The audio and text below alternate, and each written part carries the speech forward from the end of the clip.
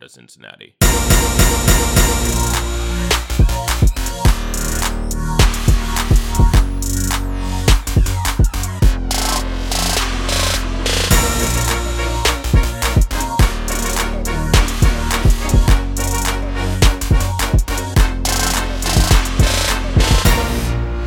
A lot of things to talk about as we welcome you to this 432nd episode of Unscripted, but I must start where my heart is closest to.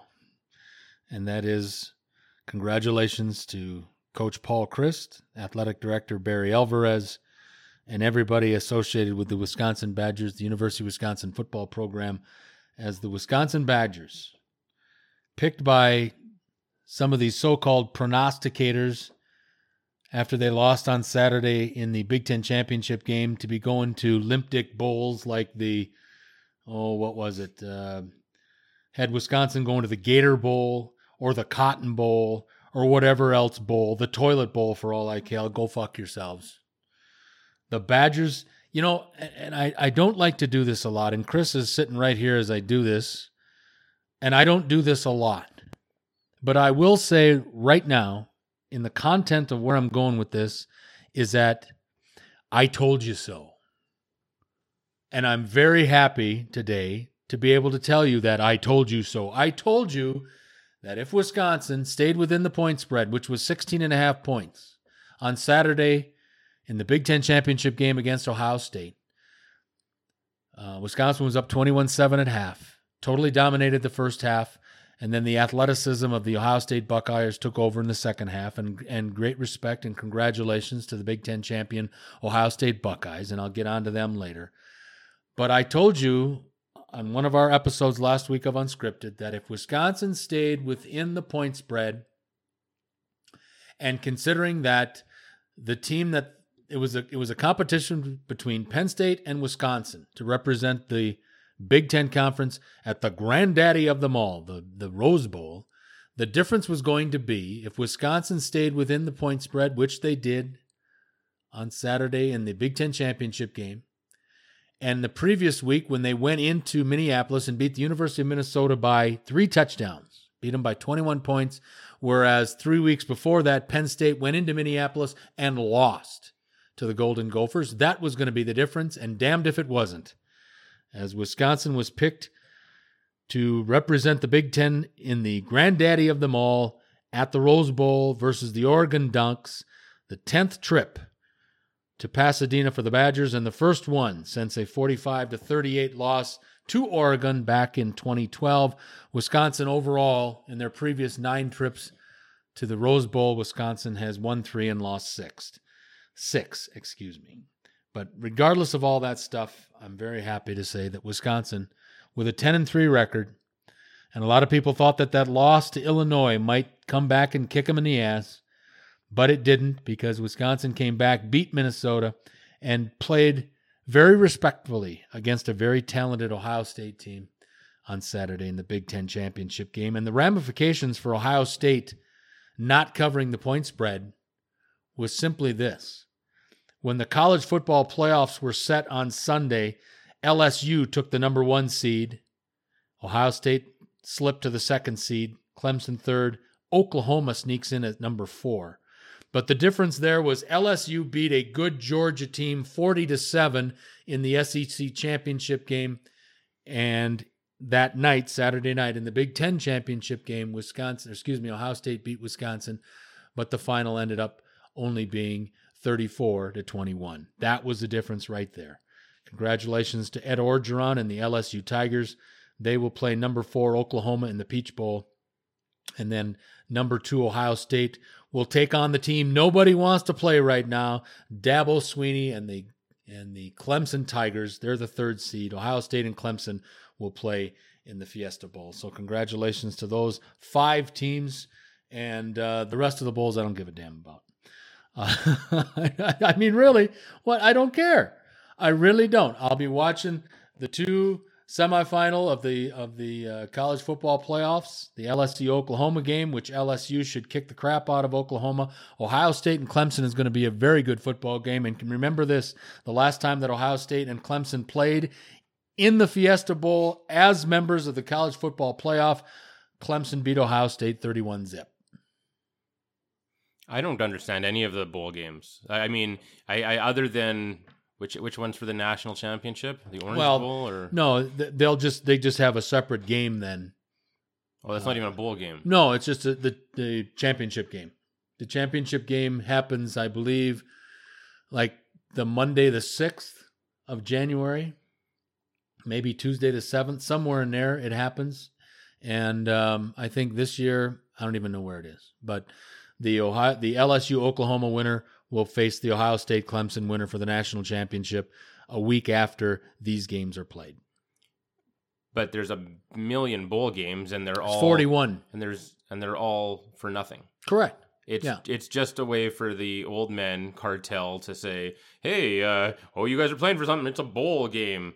Right? I mean, you guys are playing for something. Oh, yeah, look. Oh, yeah, it means a lot. Yeah. Look how important this is, because they don't have a proper playoff. They don't have proper championships. Remember now, every team, like this year as an example, in the Big Ten Conference, 9 of the 14 teams in the Big Ten, I figure that one out, but 9 teams got bowl invitations.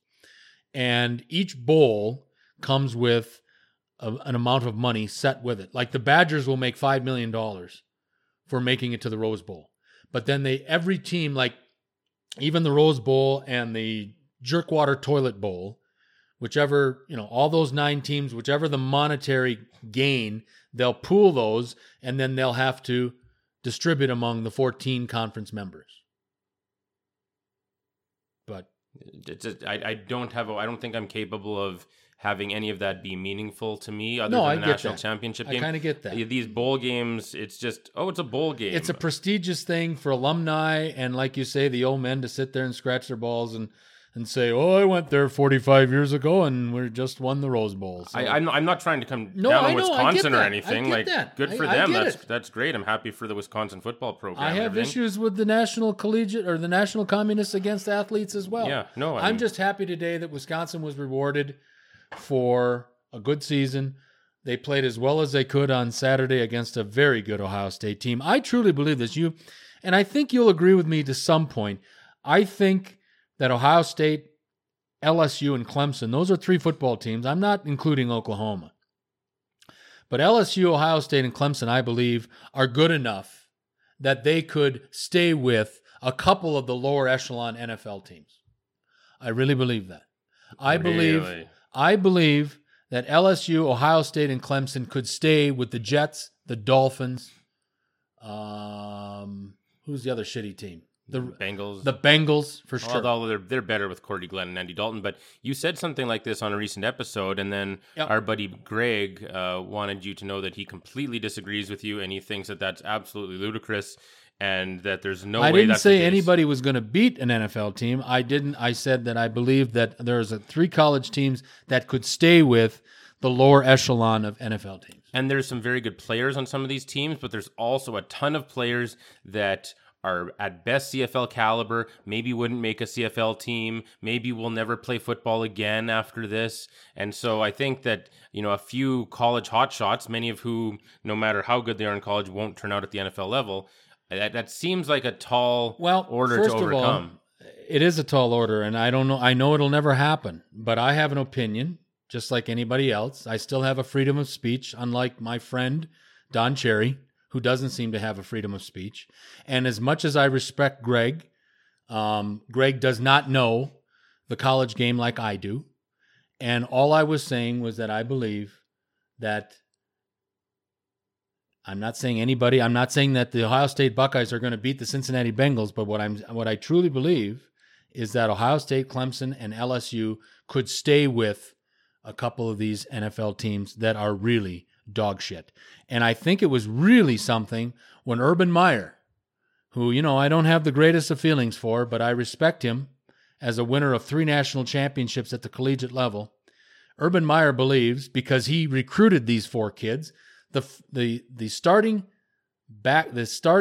corners and safeties, so the defensive backs that started the game Saturday night for Ohio State against Wisconsin, he believes all 4 of those kids are first-round NFL draftees. So when Urban Meyer says something like that, he has the credibility to back it up. And again, he's not saying that Ohio State's going to go out and beat the Cincinnati Bengals or the Miami Dolphins or the New York Jets or the New York Giants for all that matters. But I think that there's enough talent on those LSU, Clemson, and Ohio State rosters that they could make it interesting against the lower echelon, the shitty teams in the NFL that are looking to be the number 1 overall draft pick in next April's draft. So, Greg, you have an opinion. I have an opinion. I respect yours. Please respect mine.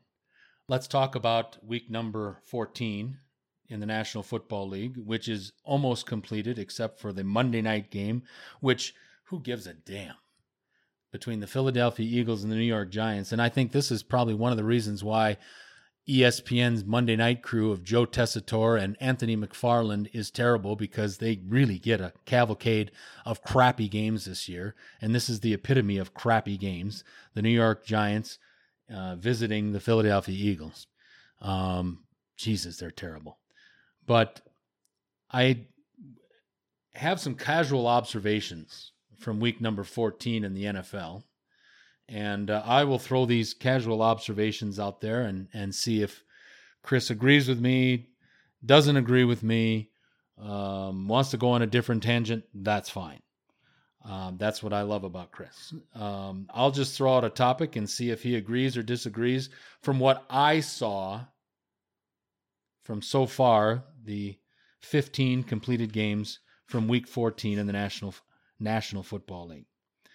Despite a powder puff schedule, except for the last 2 weeks, obviously, meaning the last 2 weeks for the San Francisco 49ers have been the Baltimore Ravens, and of course on Sunday, in the game of the year against the New Orleans Saints. Last year, the game of the year, I think, obviously, was the LA Rams and the Kansas City Chiefs. This year, I think, obviously, the game of the year was the San Francisco 49ers yesterday invading New Orleans, and what a great football game that was. 48-45, I believe, was the final off the top of my head, but I don't give a damn. I was just very happy to be able to watch a game like that. You would have thought a little bit more defense, but offenses prevailed. A really exciting game, up and down for all 60 minutes. But despite a powder puff schedule, except again for the last 2 weeks, the San Francisco 49ers, I believe, are built to beat anybody. And I include the Baltimore Ravens in that. Comments on, despite a powder puff schedule, I believe the San Francisco 49ers are built to beat anybody. Well, sure they are. Yeah, they don't really have any weaknesses, especially if Garoppolo plays like he did yesterday. The problem is whether you think the refs screwed up or not, it doesn't change the fact that the challenging of pass interference has been a complete disaster and could not have possibly gone any worse this season. Correct. It's been a complete farce. Mm-hmm. And then at a time like that, even if you think that wasn't pass interference, to tell a coach that he can't even challenge it, because technically it's, if anything, it was holding, and holding's not reviewable. Right. It's just shocking. Like, I don't know. It's man, they don't do anything right. It's unbelievable. I don't know. Maybe is it some of the people are maybe the same people that run the NCAA, or they're like they're all talking or something. It's just so poorly done. I mean, Roger Goodell doesn't deserve $1 million a year, never mind 40 or whatever it is. Yeah. I mean, he really does a terrible, terrible job. He never does anything right. He always gives up too much punishment or not enough. He never knows what he's doing. There's too much inaction. It just, like, I don't know what he does all day, to be honest with you. He's just useless. And so it was, I thought it was just a disgrace yesterday that the coach couldn't even challenge it, though. I mean, the guy has him wrapped up and you can't even challenge it. Right. Like, that's just, you can't. I thought it was a real black mark on the game. It was a great back and forth shootout. It was exciting, and George Kittle at the end with 3 guys on him and still needed a face mask to take him down. Yep. And a guy on his back. Like, I mean, it was remarkable. There were such great things, but it was marred by terrible officiating. It wasn't the only game that day, but even if you had a great time, for me, it just took the edge off. And it to me, the Chiefs and Rams last year was easily a more epic game because there wasn't this sort of black cloud hanging over it. There wasn't the controversy. It was just a great back and forth football game. And this it just really felt suspicious, and I didn't like it. It just kind of ruined the whole thing for me. You know, it's funny when you talk about George Kittle. You know how they sometimes kind of put a position group or whatever to a certain university. Think about the tight ends that have played at Iowa the last couple of years. George Kittle, Noah Fant, who had a great game yesterday for the Denver Broncos, with Drew Lock at quarterback. Mm-hmm. Drew Lock throws for 306 yards yesterday, and we thought Elway couldn't pick a quarterback. It's one game, I know. And TJ Hawkinson, unfortunately, was put on IR this week by the Detroit Lions, but I think we have to start considering Iowa tight end university. Jeez, yeah, 2 tight ends in the top 20 picks in the same draft? Right. Crazy. And they played together the last 2 years at Iowa. Crazy. Another observation of mine from Week 14 in the National Football League, and I keep hearing this and hearing this and hearing this, is that Odell Beckham Jr. has been telling everybody that he knows that he wants out of Cleveland. And he's also, of course, we've learned this weekend, he's playing with a sports hernia injury. And then his buddy Baker Mayfield, I think, may regret his post-game comments that the Cleveland Browns mishandled OBG's sports hernia injury that will have to be corrected surgically after the season. The mess and the depths of the mess just continue to keep rolling in the city of Cleveland. It just keeps, it's a cavalcade of crap over there is what it is.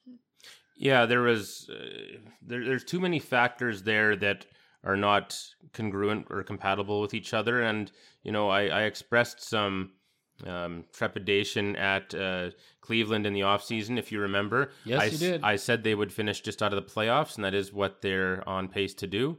And, you know, everyone else was like, oh, man, they're minimum 10 wins, and they're going whatever. And I just said, man, I don't think so. I think that's a bit much to expect from this group, especially with an unproven coach. And if anything, he is proven now to be a terrible coach, and he's made mistakes like bulletin board material. And man, I mean, yeah, Kitchens has to go. Beckham needs to be traded. Mayfield shouldn't have been first overall. I mean, there's so many issues here. Someone on Twitter, I think, worded it the best. They pointed out, and I guess I don't have it verbatim here, but they said, so, the star quarterback, after a divisional win, is criticizing his own training staff. Like, that just wouldn't happen with a great coach. I don't think that would happen. Or a reputable organization. Yeah, that too. And I appreciate that, they're certainly not a 1 or 0 win team or anything. Like, they're certainly much better than that.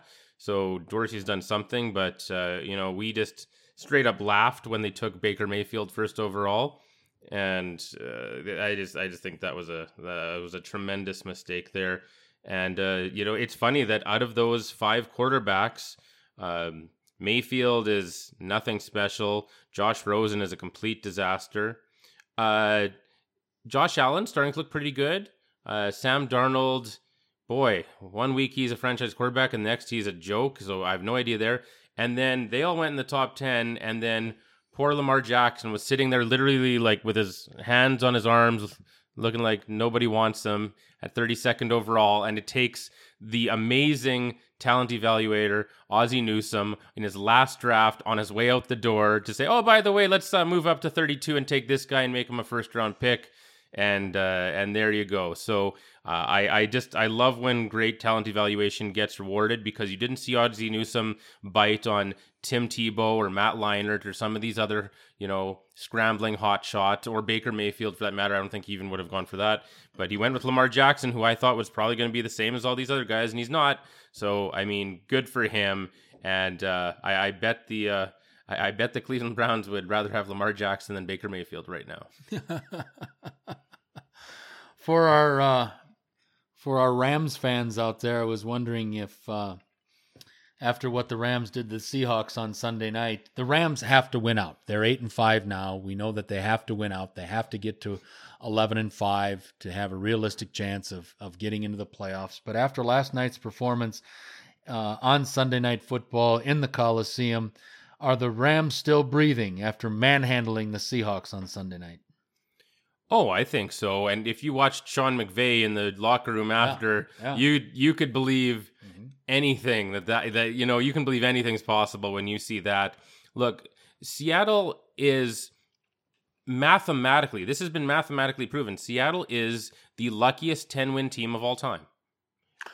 Based on the numbers. I get that, but I may have another alternative for you there, but please finish. Yeah, well, I mean, the numbers show that they've been so lucky based on the numbers, and I mean, if you watched each game, I mean, even the first time when they beat the Rams, it took a Greg Zuerlein missed field goal at the end, barely. You know, they should have lost the Bengals week 1. Then how different would those seasons have been? Correct. If they don't get the momentum from that, and the Bengals are a 1-0 team and never have the whole 0-11 hanging over them, where like the Bengals, if you look, have been in like 6 one-score games. Mm-hmm. I mean, they could easily have been, a 5-6 win team.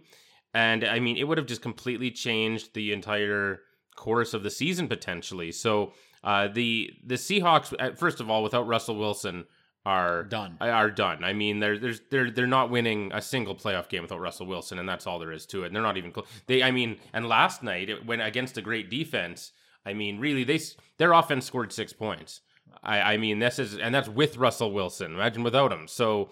They rely too much on that. I know they made some improvements, which I think you'll probably want to talk about, but they're not a Super Bowl team. Let's just say that. Couldn't agree more. The team that I was going to be taking a shot at is my own Green Bay Packers in regard to 10-3. It is paper thin, in my opinion, that the Packers are 10-3, and that has only been fortified the last 3 weeks. The reason being is they got their ass kicked on Sunday night in Santa Clara. The 49ers just disgraced them. And then the last 2 weeks against teams that'll be fighting for that first overall draft pick, the Giants and the Redskins, the Packers were not done.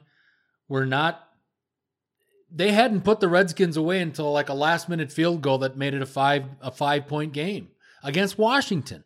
And they've got 3 rookies in their backfield, and Josh Norman got hurt early in the game and was on the sidelines. The Packers right now are soft. The 49ers exposed the Packers for being soft. The Packers have had their best generation, if you will, in regard to this current offensive line. And the Packers' offensive line looked like it was high school ready when they played against that 49ers vaunted front. And then to struggle against the Giants and the Redskins, it does not bode well for a team that right now, because of New Orleans' loss yesterday and San Francisco's win, and Seattle's loss last night, that Green Bay sits in the 2 spot. Green Bay does not deserve to be in the 2 spot. They're in there because of their record, which is 10-3. But that is very, and this is a Packer fan talking, that is very deceiving, that number 2 seed. Because Green Bay has not played well since the week before their loss to the LA Chargers in Los Angeles. They were playing very well, and they had gotten around and gotten through missing Davante Adams for 4 weeks. And offensively, the Packers have not been the same since Davante Adams has come back. And the defense has been exposed for what they are. They now have a pass rush with the 2 Smiths, but they have nothing in the middle. And if you want to beat Green Bay, easy. Run the ball up the middle, or throw slant passes or crossing passes across the middle. There's nobody there to stop you. Green Bay will make the playoffs, but they'll be one and done. Yeah, their performance against George Kittle was just... And George Kittle, remember, had missed the previous number of weeks. And he almost didn't play it. That's right. Yeah. And George Kittle made him look silly on one leg. And nothing against George Kittle, but I mean, the based on that coverage, I feel like I would have been wide open in that. I really do. They weren't absolutely. Like, if they're not going to cover George Kittle, they're sure not going to worry about me. So that was terrible. I was shocked because once again, that was just another week where Greg and I had, a 13 game or parlay and we get 12 right, and we miss out on an insane amount of money. And I guess if we would have just picked the Niners, but we thought that we get more money if we get the upsets, whatever. Right. And we thought we could, take a chance with the Packers, who were fully healthy that game. Yeah. They were coming off of a bye with extra time to prepare, and the Niners were severely banged up. 14 days to prepare. Yeah. And they get their ass kicked. Yeah, so that was just another terrible loss for us. So anyway, but I will just say, though, at least on paper, I easily would rather be in charge of the Packers roster than the Seahawks. I'll just say that. Fair enough. The Tennessee Titans are talking about a contract extension for Ryan Tannehill after he was impressive in their win over Oakland. Think about this. There's only one more home game in the history of the Oakland Raiders. Can you imagine what those Black Hole members are going to do to that stadium after their next and last home game? Oh my God. Thank God they've got till April to fix that stadium because they are going to tear it up. There's not going to be any grass left. There's not going to be any seats left. There's not going to be the goalposts are going to go out in some guy's Ford truck. Yeah, someone's going to have a flatbed and they're just going to everybody's just going to just back up and just haul whatever they can out of that stadium. But the Titans are talking about a contract extension for quarterback Ryan Tannehill, a 31-year-old out of Texas A&M, played the first 7-8 years of his career with the Miami Dolphins, but has had a resurrection in Tennessee under Mike Vrabel. But my question to you, sir, is this. 3 games or 4 games, whatever it's been a small body of work, but is it a little too early for the Titans to be talking extension with Tannehill? Well, they have to do something if they've completely given up on Mariota. And Tannehill, at least in terms of fantasy, has been the best quarterback in the league since he started, other than Lamar Jackson. So, boy, I mean, you start to wonder if the problem was Adam Gase. Because I never liked Ryan Tannehill, but I can't deny what he's done. And not only has he played really well, he's trying really hard as well. If you saw him tackle Hurst, who the big guy makes the interception, and then Tannehill's on the other side of the field and getting blocked, and he had to run in a straight line down the opposite sideline, get around this big guy trying to block him, cut all the way across the field, and just with a perfect spear tackle, takes out the big guy. It was a heck of a play. And I mean, clearly he wants to win. He wants to be a starter. He wants to keep his job. And he has just not only been good, but he's protected the football. I think did he just have his first interception of the season or something this week?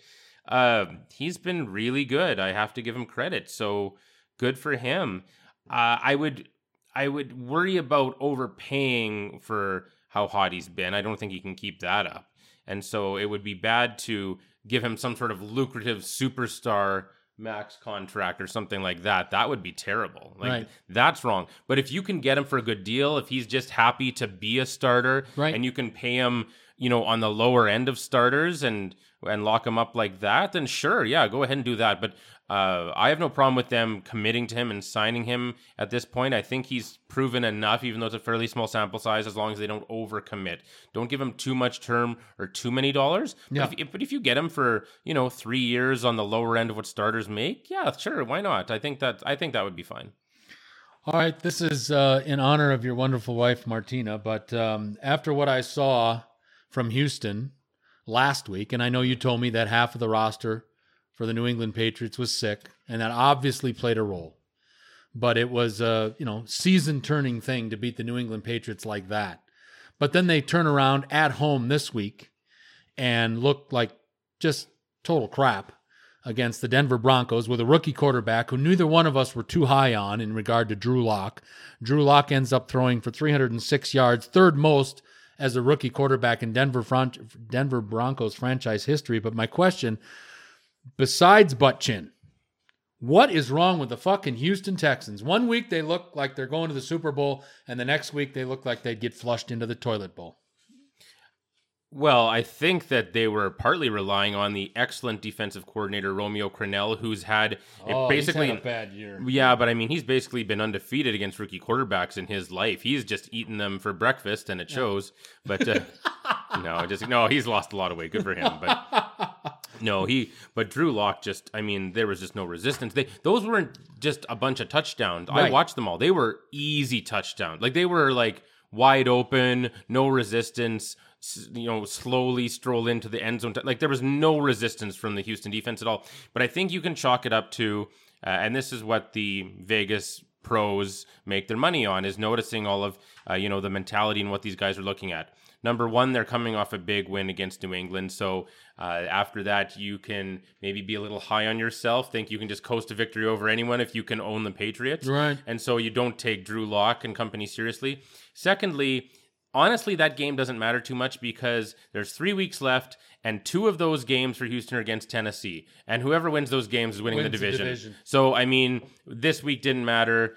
Week 16, I think it is, doesn't matter. It's really just these 2 games against the Titans. So they were probably looking ahead to the Titans. So between being flat off of a huge win against a legendary franchise and looking ahead to the next week, that was just a double whammy, and they were just not prepared, weren't taking them seriously, weren't overly concerned with them, and Denver took advantage. But I will say that Drew Lock, you know what? I don't think that John Elway really looked at him like, oh, I just got to get this Drew Lock guy. I think it was like, well, we're just going to keep drafting quarterbacks and just throwing shit at the wall and hoping it sticks. And so I think that's all this was. I don't think he was overly high on Lock. I could be wrong about that, but I think he just was just grabbing whoever.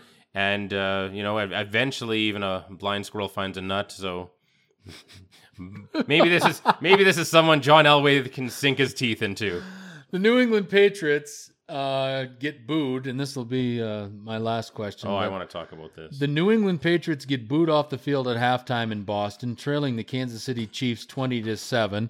That ex-defensive coordinator, ex-head coach, and now television star Rex Ryan says that the Pats, when they make the playoffs, will be one and done. Agreed or disagreed? And what did you think about the reception at halftime for the defending Super Bowl champions, 6-time champions under the Tom Brady regime, but for some reason, illness or not, the Patriots, for the first time to me in many a year, they look beatable. Oh, they definitely did. There was a lot wrong there. They don't have any receivers who can catch the ball. That Jacoby Myers is useless. I don't blame Tom Brady for being mad at them. They don't look like they can't run routes or catch a ball or anything. Like, they don't even look like NFL players, most of his receivers. And just nothing was going right. Even, Josh Gordon slipped. It looked really slippery, but I mean, he falls down. Like, geez, they couldn't do anything. First of all, they need to target James White more from Wisconsin, of course.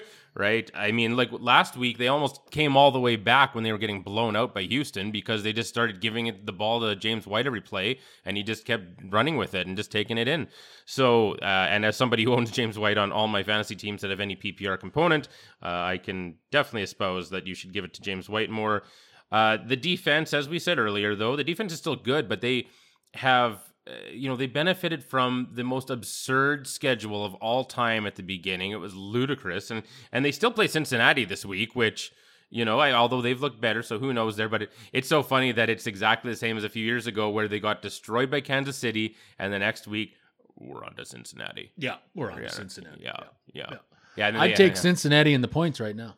Yeah, plus 10? Oh, yeah, for sure. Did you see the interview they did with Steve Belichick? No. His son? No. So his son is he's a quality control guy or something. Well, he's one of the linebackers coach or something on there. Boy. He'll be a head coach in the league someday. I'm telling you right now. He doesn't really look like Bill, but they're the same person with the same voice. Really? Yeah, and like the exact same, like, don't get excited about too much or anything. They're asking about when he was a kid and, other dads would watch cartoons with their kids, and Bill's watching football tape with this kid and with Steve, and Steve's like, yeah, there were, lots of times we were together and there were some, memorable times. And then, they're like, oh, did you want to expand on any of those? Well, no. We're on to Cleveland. Well, no, we'll just, I'll keep it between me and my dad. Yeah, we'll just do that. Right. So I thought it was great. But anyway, if you've never watched the Frank Caliendo where he becomes Bill Belichick and he does that's the on to Cincinnati, the press conference, it's pretty funny. And he really drives home how nothing seems to phase Bill, which was funny because Bill actually did show some emotion on the sideline at one point this week, and so did Brady actually. But I just think it's so good when in the Frank Caliendo sketch they say like, Bill, your house is on fire. Houses catch fire all the time. That's what insurance is for. We're on to Cincinnati. It's great. Anyway, but the Patriots are beatable. It really depends who they play. Well, for sure. But let's see. So right now, New England and Baltimore in the AFC are still in the bye spots. Baltimore 1, New England 2.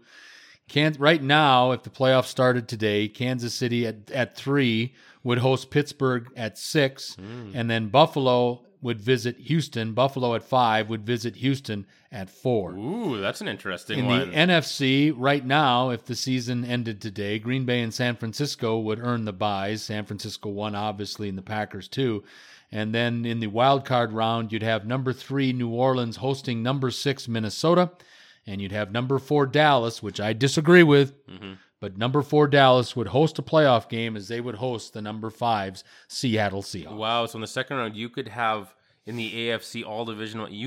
I could see it being Buffalo and New England and Pittsburgh at Baltimore. How intense would those games be? Whew. Yes. Oh man, the Bills could still win the division, which is ridiculous if the Patriots don't smarten up. I do have to say this though, and you had touched on it briefly when we were going through some of my casual observations, but I do have a casual observation about the Buffalo Bills, and I'm really tired of people forgetting about the Buffalo Bills. This team has more than just defense, but I do believe for Buffalo to take that next step. Obviously, they've established themselves this year as a playoff team. They were a playoff team last year, breaking that long drought since they hadn't been in the playoffs since the 1999 the Miracle Bowl game or whatever, the Music City Bowl game, whatever it was. Music City Miracle. Whatever the hell it was. But Buffalo's Josh Allen, in my opinion, does need to step up a little bit. He's been better. He's been better, but again, to make that next significant step for the Buffalo Bills, so people get off of this thing that they're an okay team, they're a defensive team. For them to take that next step to be a legitimate Super Bowl contender, Josh Allen's going to have to step up a little bit more and take his game to a next level. And you're going to have to augment his wide receiver core. I get that. I'm glad they're finally using Singletary as the running back. That's strong. But, Buffalo has had a chance the last couple of weeks to send a message. And they then, the one that was really disappointing to me was the loss in Cleveland to the Browns. That should have never happened to a team that I think has real aspirations to make a deep playoff run. Before we get out of here real quick, I did need to make one mention. I have been doing very well this year on my upset picks of the week. I know you have, yeah. Until this week. This week was ugly. Yeah. This week was UG ugly. I don't know what's happened to the Jacksonville Jaguars. I think that Doug Baloney Boy Marrone has worn out his welcome in Jacksonville, that's for sure. But I thought, and my reasoning for taking Jacksonville this week was simply that I thought that they would get a bit of a jolt of momentum with Gardner Minshew III at quarterback over Nick Foles. That team really seemed to me to respond well when Gardner Minshew was in there. And obviously the loss of Jalen Ramsey, the loss of this season. Miles Jack has been put on season-ending IR.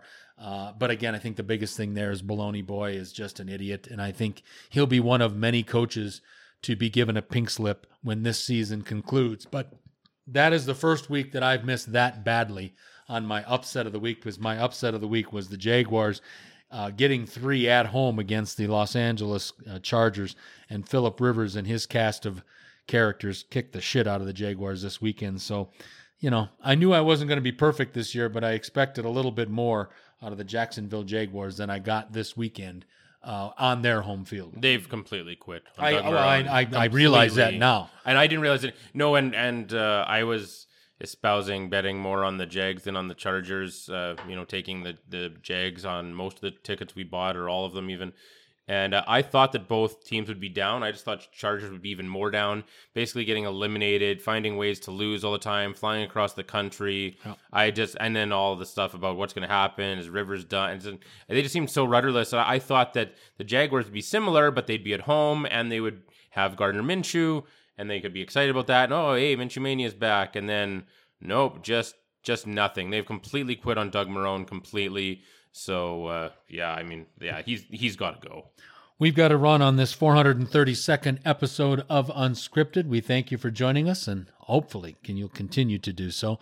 A lot of things to talk about this week. We are going to dedicate one episode to our Walter website in regard to the top 10 worst free agent signings in NFL history. We had so much fun with some of the draft busts last week that I sent a note to Chris this morning saying I want to go through the top 10 worst free agent signings in the National Football League, so we'll do that as well. Got some news and notes from the NBA, the National Hockey League, and Major League Baseball. We got a lot of things to talk about, and we'll get to all those topics as soon as we put a wrap on this 432nd episode of Unscripted with Mike and Chris. Having said all that, for the executive producer of our little program, Mr. Chris Fluke, I'm Mike Jansen. Until next time.